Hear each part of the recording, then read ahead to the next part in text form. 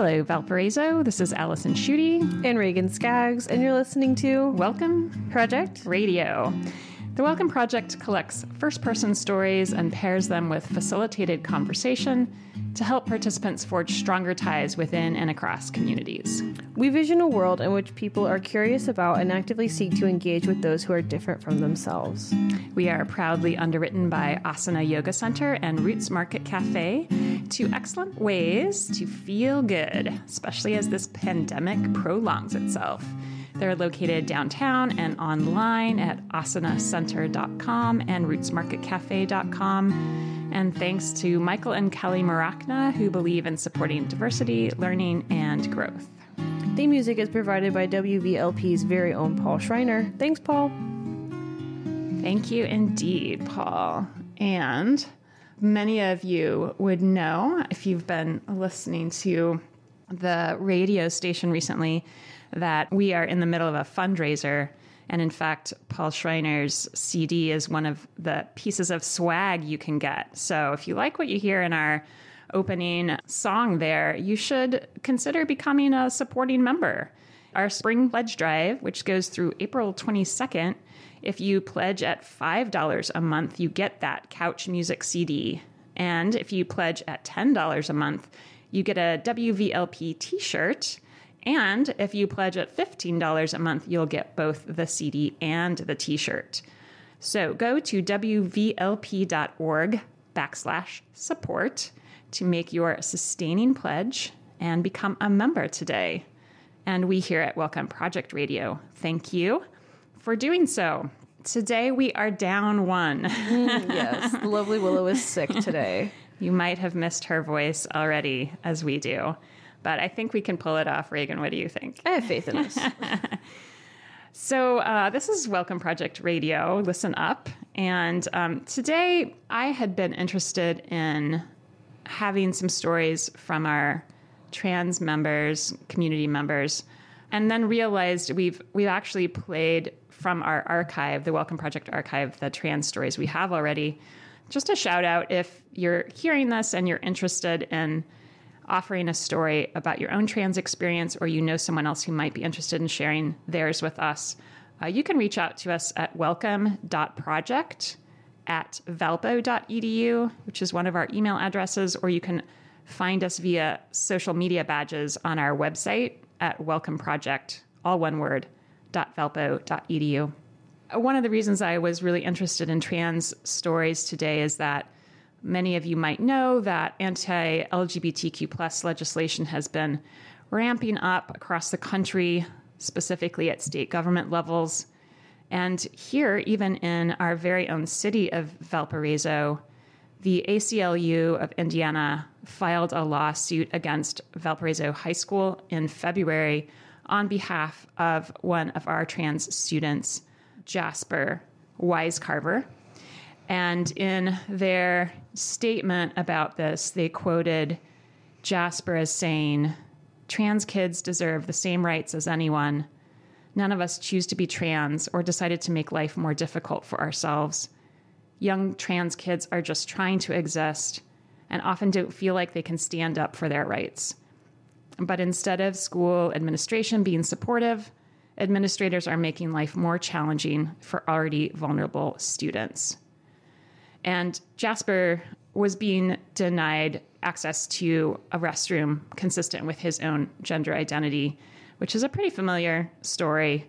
Again, just a reminder that this happens in our own local communities. So even if you're listening to this show later on our podcast and you're not in Valparaiso, Indiana, you might have something similar happening in your own community.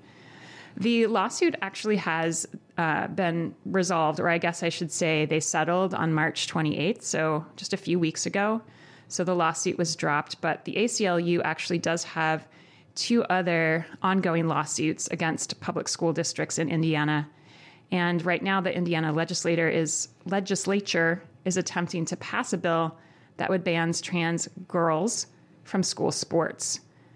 So that's a familiar move that we're seeing, not just at the public school level, but it's getting attention in terms of collegiate sports and even Olympic level sports. So Yeah, it felt just really important to name that.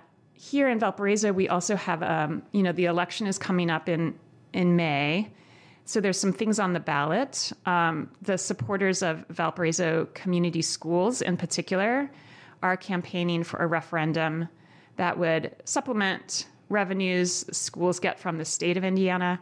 And the referendum specifically would support retaining teachers and mental health workers, which could help manage class sizes and essential health and safety initiatives.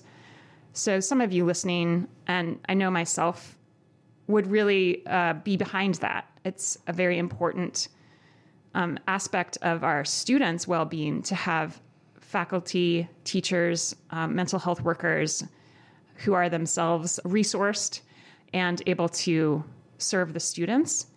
At the same time, it can be really painful for some of us that this referendum is happening at the same time as something like one of the trans students at the high school being denied basic access to restrooms and other services. I think that we would like to see an organization like the Supporters of Valparaiso Community Schools, which is independent of the schools themselves, advocating more holistically for the health, safety, and inclusion of our most vulnerable students. So not just our LGBTQ students, but students of color and our Muslim students. At present, the Valparaiso High School administration downplays and or denies realities of racism, Islamophobia, homophobia, and transphobia that students are experiencing.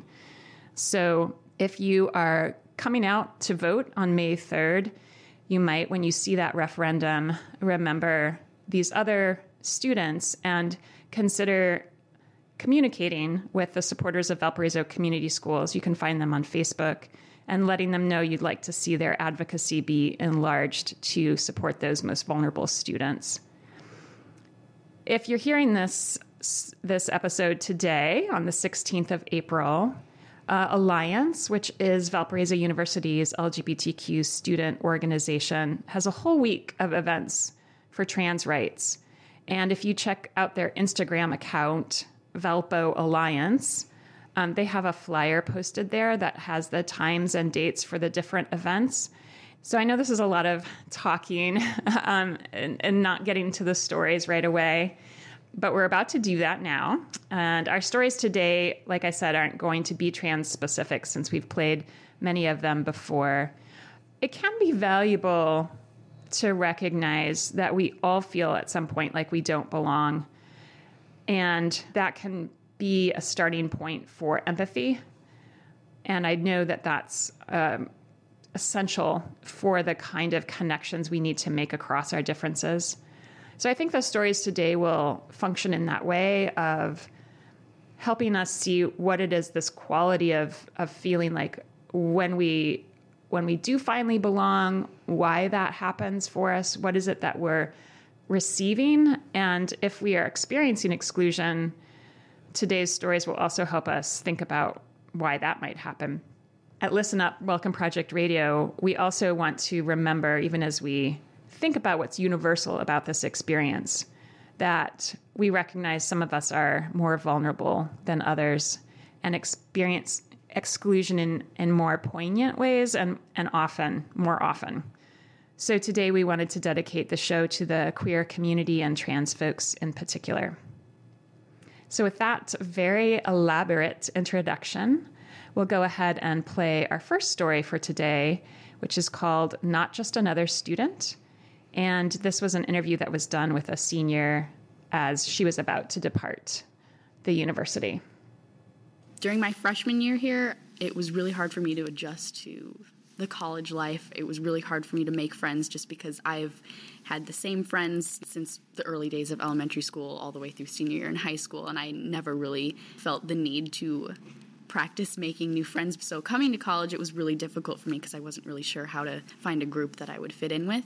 So most of the time I would just go to class and come back and do my homework. If anything, I would hang out with my sister because she was a senior when I was a freshman. She did tell me about St. Teresa's. We are Catholic, and that's where she found like a community. She really enjoyed having a place to express her faith. I wanted to be sure that there was a church that I'd be able to find and feel comfortable going to, and I definitely found that here. When sophomore year came around and I got more involved with St. Teresa's, I realized that this could be the group that I find my friends with. And I didn't realize how lonely at times when I felt like I didn't really have people to hang out with.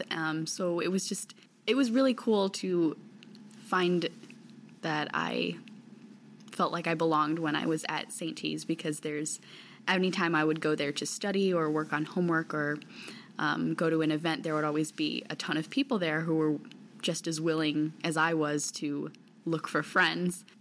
One time that I felt that I belonged was at St. Teresa's. This was last semester. We went on a mission trip to New Orleans, and I feel like I was still kind of getting to know people. There were a lot of people at St. T's that I hadn't got the chance to meet yet, and in going on this mission trip with them, it was during 1 week of our spring break, so I got to spend a week with, maybe like 25 students down in New Orleans. We were doing like Habitat for Humanity type work where we were helping to rebuild houses and like repaint things and just clean up areas. I feel like I was really able to belong because I got to meet all these people that I hadn't known before, and they actually wanted to get to know me back. So it was like a mutual thing. It wasn't that I was just tagging along on this trip, where I actually felt included in the work that we were doing as a group together for other people, and I got to bond with the people that I was doing that with. Since I was with a group that had similar goals as I did, it made me feel more comfortable with actually sharing things with them and getting to know them better. Like I was able to talk with them easier because I felt that we had things in common and we were all working towards a similar goal. I think it's important for a person to feel like someone knows them. It's important to be in a space where you don't feel like you're just another student. This is Listen Up, Welcome Project Radio, and you're here with me, Allison Schutte, and Reagan Skaggs. We are without our beloved Willow Walsh, who is recovering today from not feeling too good. Mm-hmm. So shout out to you, Willow. Yeah, and today's story is from our campus collection and the Welcome Project archives. And you can find all of these stories on our website at welcomeproject, all one word, .valpo.edu. So I don't know if this is a good place to start, Reagan, but what are the defining features of the storyteller's first year at VU as you remember or recall them from hearing the story? I mean, she has a very, I don't mean this in a dismissive way, but she has a pretty typical college story. A lot of people, they come and like their freshman year is not a good time. And it's not because and at least I went to Valpo too. They put a lot of effort into freshman year events. You have core where you have to go on events on campus. Like they do their best to get you out of that dorm room, but it's still rough. It's still a transition of being in a place in a high school where you know everybody, where you have like the same classes with everybody, to going, you're in, usually for not everybody, but for a lot of us, a completely different city with people you don't know. Thankfully, she had her sister, and you're trying to find your spot, and that's difficult, and that is a very common college problem. Yeah, and I don't necessarily know this is true of this student, but if you're an introvert, then even if the school has provided lots of events and stuff like that, that does not necessarily, mm-hmm. I mean, you have a lot of nervousness and anxiety potentially to overcome if you're not extroverted. So that can make that kind of initial shift to a new campus and new people difficult. I was struck by the fact that, this storyteller had been with people since the early days of elementary school, which mm-hmm. I had that experience, I guess, K through 8. And then I went to a public high school after being in a private K through 8. So that was my first experience of like so many new people and not knowing anybody. But like then the college transition was different because I already had some sense of that and what it means to practice making friends. Yeah. I don't know why I was really struck by that phrase. Like, what do you think she means by practice? Or it's a skill. Like people, it's not when you get explicitly taught, unless you have like a specific neurodivergence and they recognize that. Like, I have a family member who is autistic, and that is a thing that was taught sometimes was, okay, this is how you make and keep friends. Yeah. But for the most part, you're not taught how to make and keep friends. And I think for just like this speaker, like she had like, it was just happened to be around people and like, oh yeah, we're friends because we're around each other. And I think this is something that a lot of adults struggle with now. Like, I am a working adult, and I talk with like my like coworkers who are also working adults, and it is insane to me how many of them do not have friends. And it's not because like these people are unpleasant to be around, it's because they don't know how to do it. They don't have that, they don't understand that skill of what it means to make a friend and then maintain a friendship outside of an institution. Like, yeah, I don't think our society really teaches us that friends are relationships to work on. Like, we tend to think of romantic relationships as things that you have to cultivate and then renew. And there's lots of advice out there about that. But we somehow think that friends are supposed to be easy peasy. Like like things aren't going well with your romantic partner. So, you've always got your friends. Well, maybe you don't, because you've moved, switched cities. yeah. Yeah.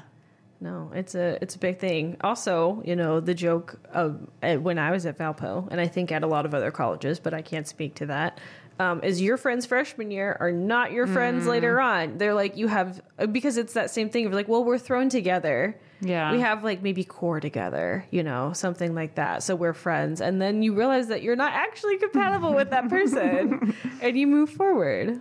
But yeah, like, it's not an uncommon experience, and it isn't an uncommon experience within adulthood either. Yeah. So how does this storyteller feel like she belongs at St. T's? So she's in this situation of feeling thrust into a new place. She has her sister, like you said. I'm wondering then, when she finds this, St. T's is the Catholic church for our Valparaiso University students, and actually community members go there too. And her sister introduces her to that. What are some of the ways that she knows that community is a place where she doesn't use the word fit in. I realized that this could be the group that I find my friends with. I mean, she doesn't explicitly say, but I would say that it has something to do with a similar reasoning behind why she felt very good and comfortable on that spring break trip with Habitat for Humanity. Like, she feels like they are all working towards a similar goal. And I know like religion can operate that way. And like St. T's, I am a non-religious person. I am generally uncomfortable in religious spaces. I think St. T's does really great community work, not just for the students, but for our community at large. Like, they're giving dinner out at least once a week, oftentimes more than that. Like, most of the volunteer things that were put on by a religious group when I was in Valpo, I would have gone to St. T's like 100 times over in comparison to a lot of the churches and stuff around campus, because of the good community work that I really do believe that they're doing. So that's like a very powerful force. And that would be my assumption, is like, along with like the religious aspect of that, like the very real community work aspect of that. Yeah, I think I don't want to understate that. I do think for this storyteller, there's almost like a two-step process, at least as she's reflecting backward about it. Because when she first attends, she just says, it was really cool to feel that I felt like I belonged. Anytime I would go there to study, to go to an event, there would always be a ton of people there who were just as willing as I was to look for friends. So that feels like an important stage, right? That this sense of, I might belong because this is my religious tradition, and so there's things that are just familiar about that. But I'm also not out of place because I'm not the only one looking for friends. And I think that seems to be a moment for her of like, this isn't strange, I'm not weird, like this is perfectly normal. And then when she talks about the service trip with St. T's, that was at least a semester later, if not a year and a half later. And I feel like I was still kind of getting to know people. So I feel like that's another thing that's important to recognize, is that making friends is actually not like one and done, you Yeah. know, like it's not that magic falling in love, finding your Yeah. soulmate, which is actually probably also not true of romantic partnerships, but it is something that takes like continually arriving, showing up, like hanging out in more casual ways. Maybe you're just studying at a table next to somebody. Yeah. So then that actual intense immersion and the side-by-side work and being stuck. She Yeah. doesn't use that language, but I kind of think that must be part of a spring break trip. Like you can't escape each other. Yeah, you got to be nice. You got to. Yeah, so that having that common goal, I think she says similar goal later. We had things in common. That feels really important to her. Well, and I do think that that's something that also that religion provides is like, I remember one of my teachers in middle school, which I don't know if she should have been telling this, but would tell us about like how when she was a single traveling teacher in Guam, and she's like, yeah, I would go to all of the Christian single events that my church put on. Like this is stuff that like the church in particular is like generally pretty like good for. And that's something that I feel like as a non-religious person, I frequently underestimate is like the importance of that social aspect and the importance of the effort that the church goes to draw you in and keep you in, specifically with social events. And I don't mean that maliciously. I hope that didn't come out that way. But like that is very much a function of the church, is like, this is where friends are. This is where love is. And not just, you know, your Savior's love. Like also like your community is love. Yeah. Yeah. The love is stored in the church service sometimes, you know? Yeah. Yeah. It's interesting because Liz was just telling me about a friend, a colleague who has been struggling. Like they're relatively new to the university, a couple years now. Yeah. And still struggling to find friends, and mentioned specifically that they had expected by being a member and an active member of a church, that would be a place where those friendships can develop, but that hasn't been happening for them. Oh, yeah. So I mean, it's interesting because like sometimes the church understands there's certain groups of people that might need, like singles. Let's help them meet each other.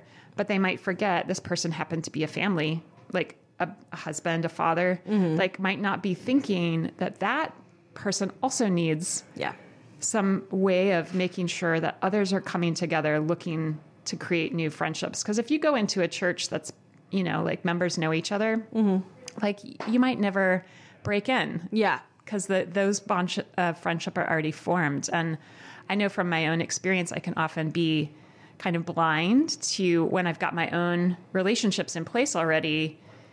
I am so like busy, like maintaining and celebrating and enjoying them that it can be really hard to open up to somebody new or even recognize that there's somebody new around. Yeah. Which is somebody looking. Yeah. Yeah. Yeah.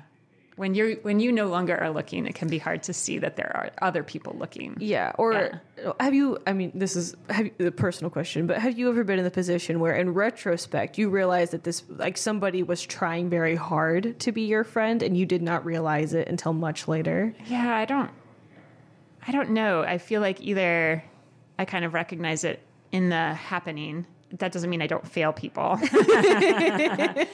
Or maybe I have missed it. Altogether. Yeah. I feel like that happens. I can point to several points in my life where I have, in retrospect, realized that was what's going on.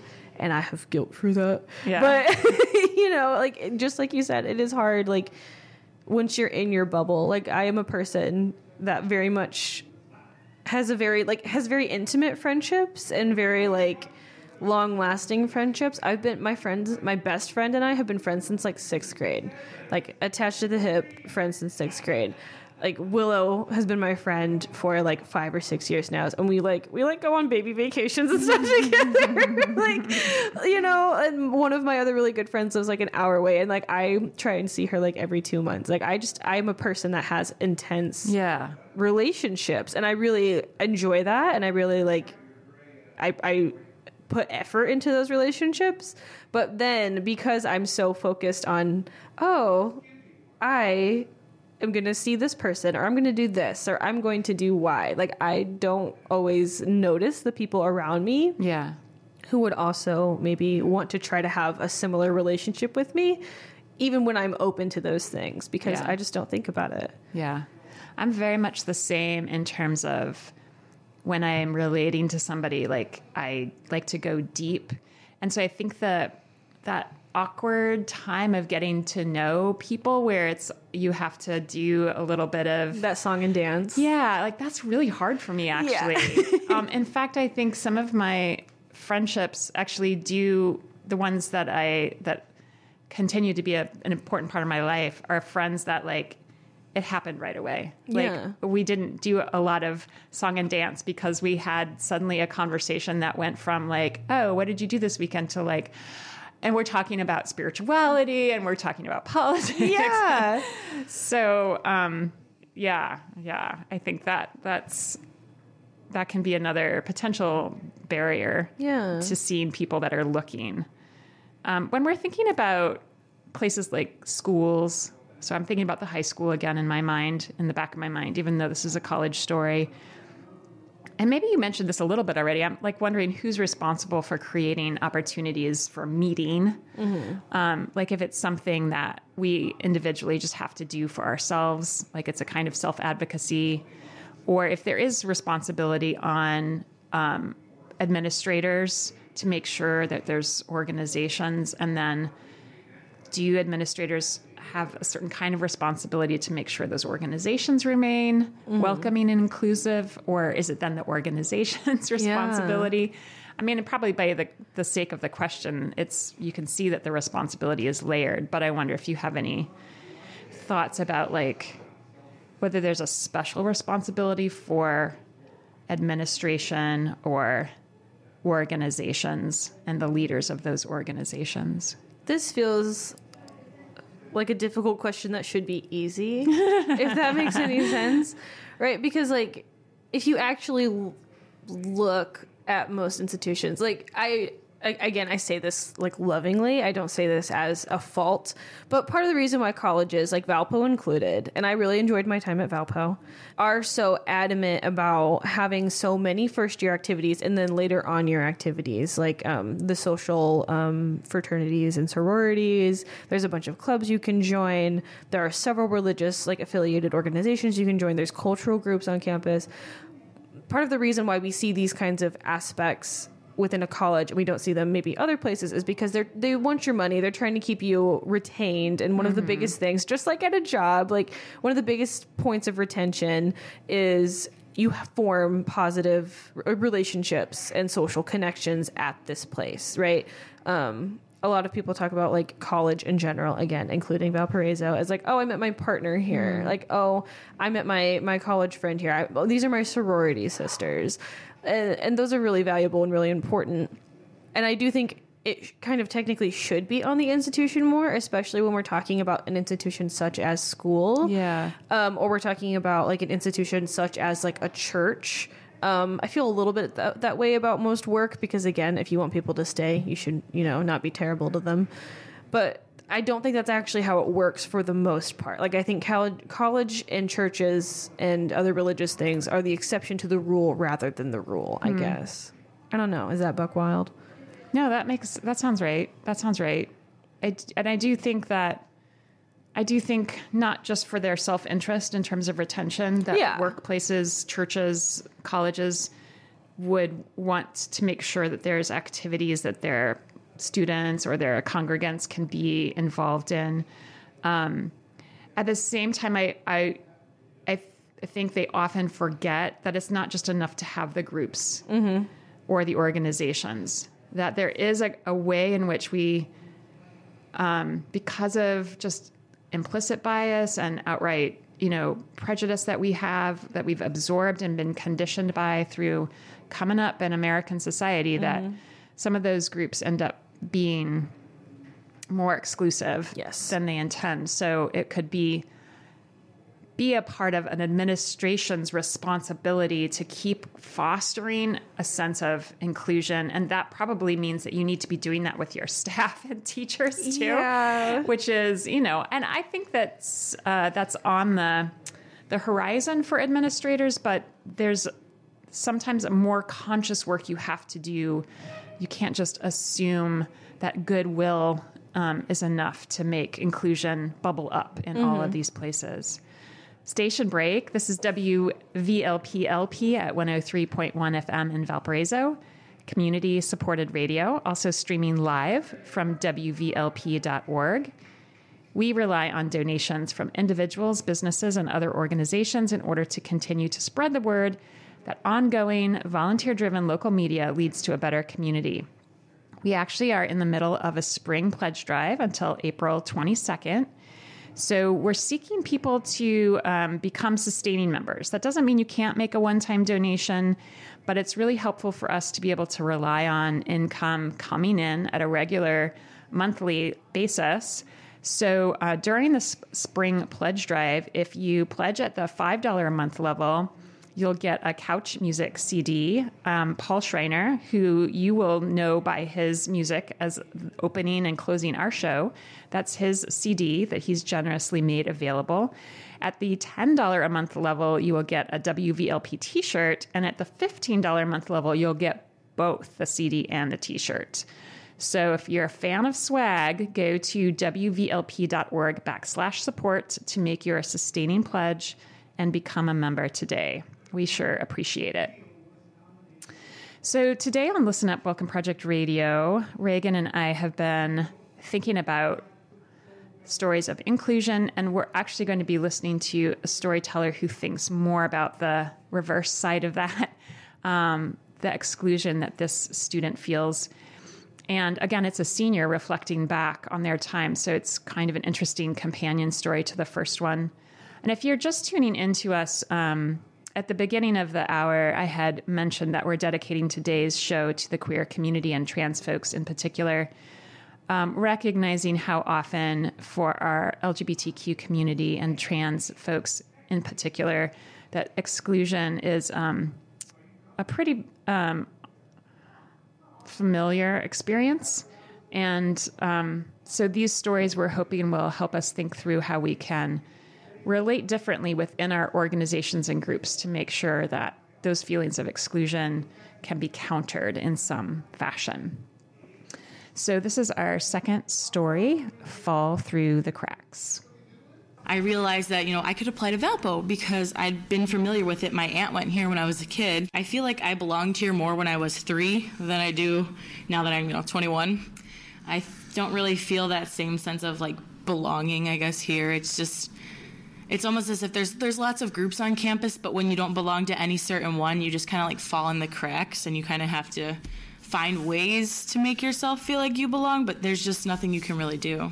One instance where I felt like I didn't belong here at all, I'm in the honors college, Christ College, and I remember my freshman year, we were discussing the Bible, and having not been raised, in a religious house or not having much experience with it, I remember, asking my professor a lot of questions during class, oh, well, why is it this way? Where did Cain and Abel's wives come from? Just things that I really had no idea. And at one point, my teacher, had said to me, if you don't know the Bible, you really don't belong here. And so I remember, just being in shock because, Valpo touts diversity and talks about how they accept everyone. But my teacher told me to my face that if I didn't know the basic teachings of the Bible, what was I even doing in this college, especially the honors college? And I just remember just being angry from that point on and then just never really associating myself with that college at all. I don't really believe that in a God or that there is a God, but at the same time, I see so many people that do and, go to church and have these great communities and pray and worship, and I'm almost enviable. I'm almost wishing that I had that within me to have that sort of faith in something else, but I don't, and I just really don't think that it's there. And so it's difficult for me, to get involved with a lot of things on campus because as someone who doesn't believe that there is a God, a lot of the, university organizations are religiously oriented. And I don't want to offend anyone by, participating. But I mean, if SALT, has an event, trying to help people with, raising money to get water, and I want to help. How do I approach that situation when they all know this about me because of Christ College? There's no way I can really reconcile it because they already know I'm an outsider, even if I just want to help. It's pretty difficult. I mean, I've been here now, this is my 4th year, and people say that, oh, it's my senior year, I'm looking on this with fondness. And I can look back on my classes and look back at the things that I've taken here and smile, but I can't really look back at, socializing with people and thinking that, oh, I'm going to really miss that, because for the most part, I mean, I wasn't really liked because I was different, and it's not something you can see. It's not like a visible difference. It's just hard to feel like you actually deserve to have your education here, or that you really should be in this class. It just seems to be this bubble, and in this bubble, I seem not to fit. This is Listen Up, Welcome Project Radio, and you're here with me, Allison Schutte, and Reagan Skaggs. Willow Walsh is doing a little self-care and recovery today, so we are wishing you well, Willow. Today's stories are from our campus collection. All of these stories you can find online on our website, Welcome Project, all one word, .valpo.edu. And we're specifically thinking about inclusion, and in this story, we're going to get a chance to think through exclusion. I think it's an interesting companion story to our first, because from a distance, the kind of this storyteller also sees the kind of belonging that happens through religious organizations, but that accentuates her own sense of alienation. So it's this strange, like, how are both possible? Of course, that happens all the time in life. So it's what makes experience so varied. I wonder, as a starting point, what did you notice about how this storyteller experiences herself as an outsider? She truly thinks that due to like her outside status, she is an unlikable person, it seems, or not an unlikable person, but she is labeled that way. And that's pretty stark. That's not a very fun thought to have about your relationship with your peers. I mean, there's something about this story that I'm trying to wrap my mind around too, that's related to that point, like the sense of alienation she feels, and that it feels to her like it's coming from outside, projected onto her. Mm-hmm. You know, the story she tells at the top about her class in Christ College. It was a specific moment with a teacher telling the student, if you don't know the biblical stories, then you really don't belong here. And the storyteller says, I remember just being angry from that point on. And that struck me too, as like, it really can be a single, I mean, maybe it's not, I guess we don't know. Maybe it's not a one-time thing. Maybe it was building up, like she was receiving messages and this was the other ways. Moment. Yeah. But that something could strike so deep that it becomes an anger that then it feels like separated her from the college. I don't know if she stopped attending, because you don't have to be a part of Christ College, the honors college. You opt into that. So I don't know if the student opted out, but I got that impression. I share that impression. Yeah. Okay. So yeah, I don't know, like maybe as we just talk about this story, we'll kind of get more of a sense of what the emotional nature of this exclusion is for her. I can ask another question, but did you have something else that was coming to mind from how she feels like she doesn't belong? Yeah, I mean, I do not know this about this person, but I am a white atheist lady. I have, quote and pun kind of intended, religiously read a lot of critiques from mostly people of color about white atheism, like specifically white atheism, and like what that looks like, and how that like can kind of manifest. So I just want to name that, because again, I do not know if this person is white. It is not my business, but I do want to name that there is like still a lot of privilege that comes with being an atheist, in a white atheist in particular, in like a religious space such as a college. A common critique of a lot of white atheists is maybe like an over-projected victimhood. Again, I am not saying that this is what this person is doing. I just want to name that just in case that is what anybody is having and processing, and so that we can like, that may be a thing, and we're going to move forward if that is okay. Yeah. But yeah, so like I am also a white atheist. I am also, well, again, I don't know if the speaker is white, but I am a white atheist. I have been in I went to a religious school. My community is small and very religious. I was in a bunch of groups in both high school and college. And in high school, the only access I had, for the most part, if they were religious groups, and if they weren't explicitly religious, there was still a prayer at the beginning of the meeting. And I was also like a relatively vocal non-believer. I hopefully not in a rude way. That's never been my goal, but just in a way where it's like, hey, I don't know if it's disrespectful for me to participate in this prayer kind of way. And that is isolating, and that is kind of awful. And Christ College in particular, like my freshman year roommate was a very religious lady, and she was in Christ College, and we weren't friends, but we had this like weird relationship where we talked about a lot of things a lot. And she would like show me her class list options. And I would say like, and I don't know how long ago this interview was, that as of at least like 5 years ago, Christ College, at least for the freshmen, which that is the hardest year from what I understand of Christ College, is your freshman year. That their whole freshman year is their weeding out year. Yeah.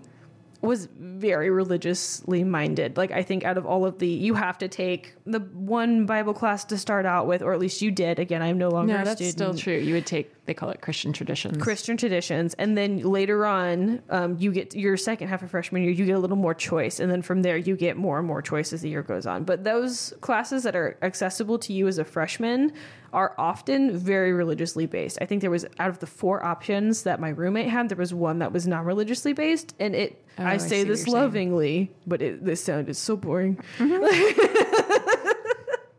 So like it is a very, and again, Valpo is a Christian college. It's a non-denominationally Lutheran college. Like they are entitled to that. I had to take religion classes when I was at Valparaiso University, but that doesn't mean that it's not isolating and that it's not unpleasant, especially when you are trying to ask questions that should be theologically relevant. Like, where are Cain's and Abel's wives? Like, how did that work? What is that story?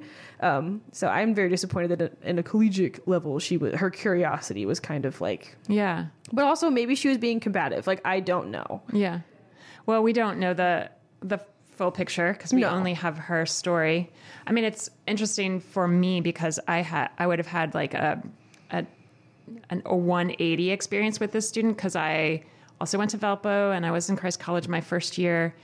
And I come from a religious family. So I was steeped in Lutheran, Missouri Synod. So I was steeped in Bible, came in knowing all the stories, and to have my teachers asking me questions that made me think differently about the Bible was deeply problematic and caused an identity crisis, which I'm grateful for now. But I think it's interesting that those kinds of, because I feel like the kinds of questions that this student was posing are based on like, okay, I'm going to take this text seriously. Yeah. And take it seriously as a kind of an actual story. A nonfiction text. Right. Yeah. And I think that's the attitude I came in with. So we both had the same attitude towards this text. And like my teachers were telling me, stop reading it as history and start reading it as literature. And I don't know how that wasn't happening for the student in this particular classroom. So I don't know how that's relevant necessarily to this larger conversation we're having about exclusion, except maybe that like the same place, the same kind of context, depending on who you are coming in, will lead to feelings of inclusion, feelings of exclusion. I mean, I suppose I should have felt included. These were my texts that I was familiar with. And yet there was something, I guess I wouldn't say I felt excluded by the kinds of questions that were being asked of me. But it was definitely alienating. So maybe that's also a way of saying that as we're thinking about these larger conversations of belonging and exclusion, that there's going to be some sense in which we can't always get it right for everybody. Like that's just not going to happen. So it's more important to listen to how people are experiencing it so that then we can acknowledge impacts as it happens and then address it in some way and try to move forward together. Well, and there is something to that, right? Like not every space needs to be inclusive of everyone, right? Like there are moments in time, like for example, like another religious example, it would be very inappropriate for me to take communion. I am not a religious person. It'd be very inappropriate for me to get baptized. That is not my space. I do not believe. So it would be really inappropriate for me to take part in these very intimate rituals. There are other things that are like publicly available. Like most Christmas services, any church is going to let you come in on a Christmas service. I used to go to Christmas Mass like every year. I loved Christmas Mass. I've never been Catholic, but I love Christmas Mass. Like if I could go back to, I would go to Christmas Eve Mass, like midnight Mass. It's so nice. Like, but that's something that as long as you're not taking communion, like you can participate in respectfully. Like there were moments, the Muslim Student Association one year put on a thing where you could fast with the Muslim Student Association and Muslim community members. I participated in that, had a wonderful time. It would be inappropriate for me to participate in Ramadan. I'm not a Muslim person. That would like, this is a very intimate ritual with a lot of cultural and religious meaning that I do not fully understand and I don't have an interest in fully grasping because I am not of that religion. Yeah. So that's inappropriate. And there are going to be times and spaces where like total inclusion is inappropriate. I don't think it's inappropriate in the context that the student is asking for more inclusion. But again, just I want to name that and then move forward, I guess. Yeah. You're listening to Listen Up, Welcome Project Radio here at WVLP 103.1 FM and streaming on live at WVLP.org. Let's see, there was a question that is related to this that just, okay. So 2 places in the story, I think. One is at the end, but I thought there was one before that when they're talking about SALT. So SALT is the Social Action Leadership Team, which is a social justice organization that comes out of the chapel at campus. And the storyteller says, I don't want to offend anyone by participating. But, when there's an event that's trying to help people raising money to get water, like I want to help. So how do I approach that situation when they all know this about me because of Christ College? So that's interesting because I guess it's not just like coming as a stranger to an organization. You're actually coming in where you recognize faces and think that they have a perception of you. So the storyteller goes on, how do I reconcile? Because they already know I'm an outsider, even if I just want to help. And this is another place where I was really, there's something important here for the storyteller that as an outside listener, I'm like, I don't think I've ever had that. Yeah. So I don't quite know, why would you, like, to your point about, okay, for you to participate in Ramadan would not make sense. But when the Muslim Student Organization has a day of fasting to help people who are non-Muslim experience something of what Ramadan might be like, that's something that's public. And I feel like a SALT event here to raise money to get water, the storyteller in some ways recognizes it is a public event. It's for anybody who wants to help. And at the same time, they seem to think that they can't participate because they're going to offend. That's an interesting word, offend. I wonder why she thought she would be offending them. And, we're hypothetical. Yeah, total speculation. We have so it's just using her language and then trying to understand what that might mean. So we could be totally getting this wrong. But do you have a way of understanding why she was worried about offending? There's no way I can really reconcile because they already know I'm an outsider. I think this very much sounds... I have loved ones and friends who are very anxious, very socially anxious. Like that is the source of that. And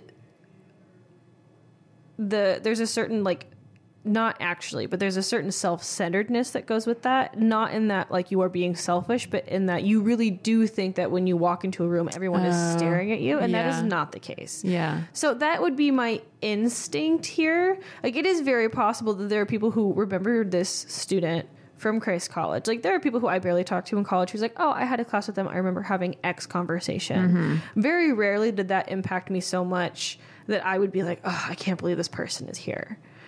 So that's my first instinct about that particular idea. And I do think that it's also like probably a product of the student's sense of isolation, right? So they feel this way, so this is this way. And again, that is not necessarily always the case. And they could totally have had these experiences. It is possible. But my instinct is to say is like, you are really projecting this at least slightly, on yourself, because most people, and I mean this again with love, are not thinking about you that much. Even people who love you very much are not thinking about you in that way constantly. But also at the same time, I have been in situations where I have been told it's okay for me to be a part of this religious organization. I am helping this religious organization. I'm organizing with this religious organization. I am working. I am doing the things. And then it comes time to do prayer. And I like try to respectfully kind of back out, because for me, I feel like that is disrespectful.